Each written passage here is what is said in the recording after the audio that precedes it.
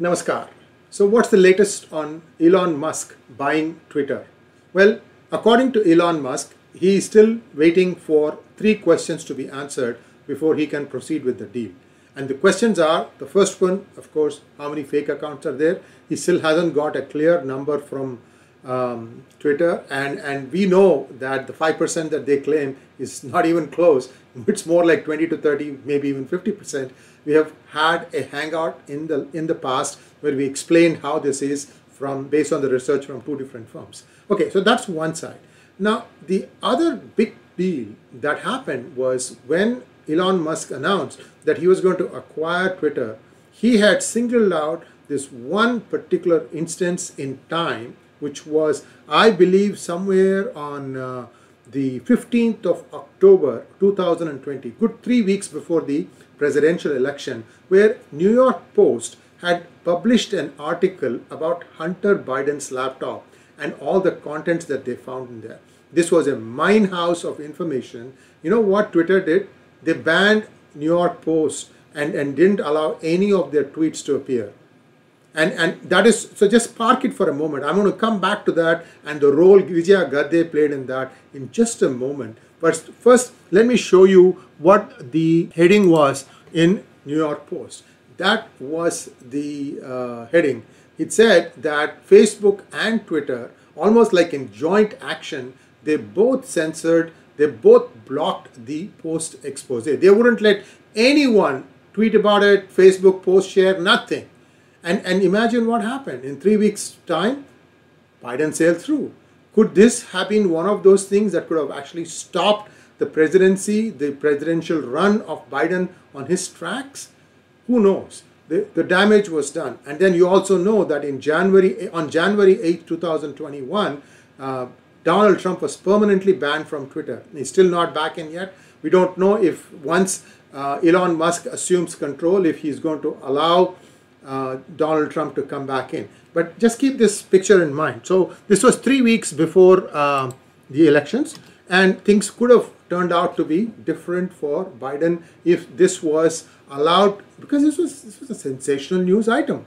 First they said that, oh, this is a fake thing, that there is nothing like this happened. What we are now finding out was everything about that was true, that the data and the ownership, Hunter Biden came and dropped off this particular laptop on this shop called the Mac Shop. And he brought it and dropped it off in April 2019 and then did nothing about it. It's very interesting that the Mac Shop guy sat on it for that long, I mean until October 2020, or maybe before that, maybe a couple of, we don't know exactly when the data moved out of this into the hands of New York Post. I have no idea. I mean, if you go back and do some research, you might find out when New York Post got hold of all this data. But they timed it so that it would make an impact on the presidential election. There's no doubt about that. So even as they did that, these two companies, Twitter and Facebook, tried to block anything to be talked about this. Now, here is the more interesting part. The person that you are looking at is Vijaya Gadde. She was supposed to be the top lawyer in Twitter. One of the YouTube channels makes an interesting observation that according to laws of Twitter, there was nothing holding back posting or publishing this particular New York Post article. But the person alleges that Vijaya Gadde changed the rules and then make it look as if it was backward implemented and then use that to block this post. You know how I've been telling you for a long time how shadow banning happens? Somebody somewhere in these organizations doesn't like someone. So what they do is they create a set of filters, and that filters is supposed to catch just the person they don't like. And then ergo that person gets shadow banned. And these are so intricately done that now I don't think even if Elon Musk wants to, he can unshadow ban, unless he just says a blanket unshadow ban for everybody. We hit the reset button, nobody gets banned, the whole algorithm needs to do something differently. It's possible. They have a huge staff of people. They can, in fact, they should be working on doing something like that, especially since it is slowly but steadily inching towards an Elon Musk owned company. So this is a very serious allegation.